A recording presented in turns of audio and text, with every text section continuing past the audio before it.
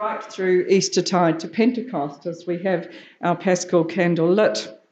Perhaps it was more saying something about the level of weariness we were currently feeling. But perhaps that was how it was for the disciples.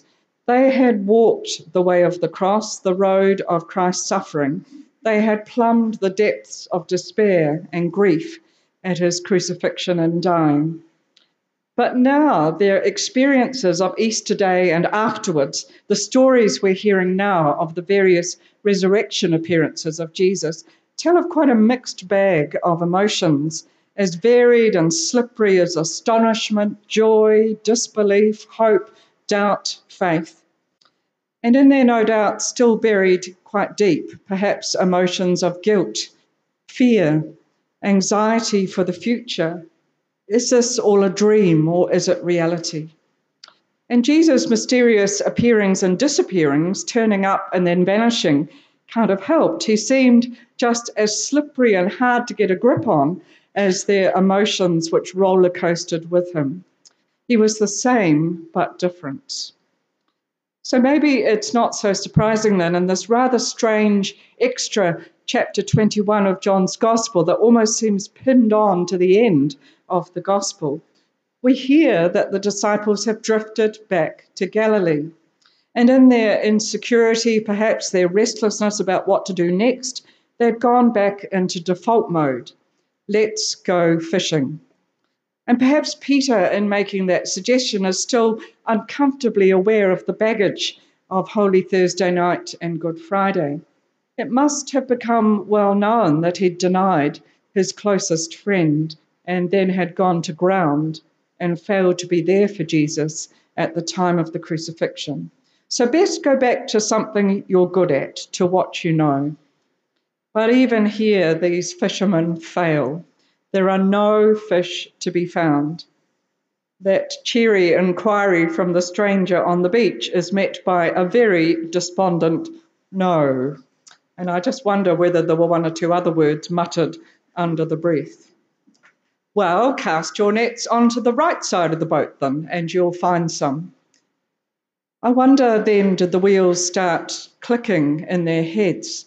Was Peter taken back to another occasion 3 years before, not long after he'd met Jesus, when Jesus had told him to do the same thing?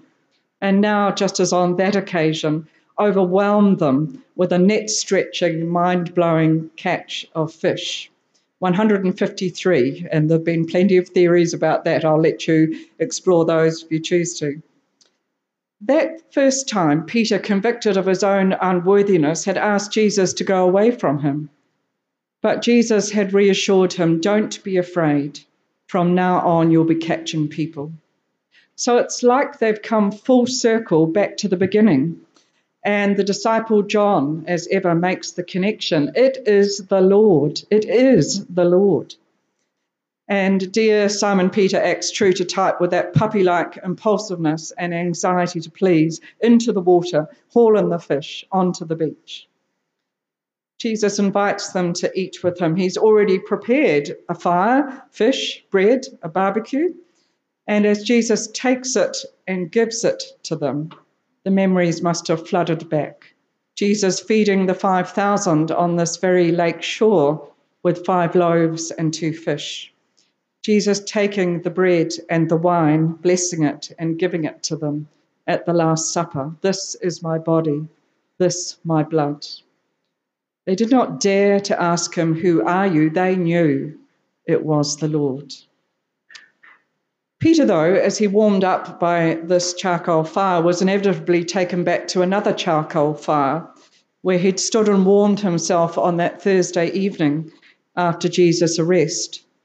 And when he was recognized as one of Jesus' disciples from up north in Galilee, he had 3 times vehemently denied that he knew Jesus. And so now, as on the slide, the walk on the beach, I took that photo on the beach we think was the beach on the Sea of Galilee, where Jesus and Peter walked among the stones. Peter the rock walked among the stones, this conversation with Jesus that Peter so much needed, but no doubt dreaded. And 3 times comes that simple but probing question, Simon, son of John, do you love me? 3 questions matching that threefold denial. Not asking for the whys or wherefores of his past actions, but acknowledging that it's happened, accepting it, grieving for it, and saying what matters now is our relationship now, where we're heading together now, where we're walking to.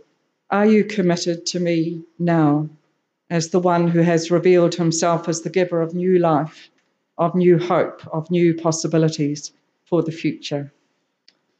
And Peter is able to respond, yes, Lord, you know me through and through, the bad and the good, and you know that I love you. Jesus' replies to Peter, though, are not what we might expect. There's no, well, that's all right then, make sure you do better next time. There's not even a, well, I'm glad you're feeling better now, so am I. We so often speak about our love in relation to feelings, but instead Jesus moves from the realm of feelings into action. Perhaps Peter was more comfortable with that. Jesus has a recommission, a job to do for Peter. Feed my lambs, tend my sheep. And so that metaphor has changed from fish to sheep. And no doubt back into Peter's mind come Jesus' words, I am the good shepherd. I know my own know me. And now Jesus is calling Peter to share that shepherding role. But more than that, Jesus had said the good shepherd lays down his life for the sheep. Had shown that at the cross. And so now Peter will hear too that this is going to be part of his call as he follows in the footsteps of his Lord. And his too is going to be a costly discipleship, a commitment to the death. And tradition has it that Peter indeed was crucified just as his Lord was, we think under the Emperor Nero in about 62, 64, around about that time. But in Peter's case, it is said, he said, I'm not worthy to be crucified like my Lord. Crucify me upside down. So yes, Peter was recommissioned by Jesus to be a shepherd, and in early church tradition, chief shepherd of the church. But yet it's still the flock of Jesus, the good shepherd. Feed my sheep, Jesus says. And Jesus' last words to Peter, at least in this gospel, just like his first words to Peter, are follow me. He is still a sheep, still a disciple. I was talking to Rebecca Bale when she was down here at Easter and now up at St. John's College. And she was talking about they'd been looking at those images of sheep and shepherd. And so I gave her a poster that someone did for me years ago using pictures from Footrot Flats. So that will show you how long ago it was. And the phrase it has on it, sometimes I am a shepherd, sometimes I am a lamb. Lamb is easier. That's all it says. So I said, I think it's time for me to pass on this poster to you.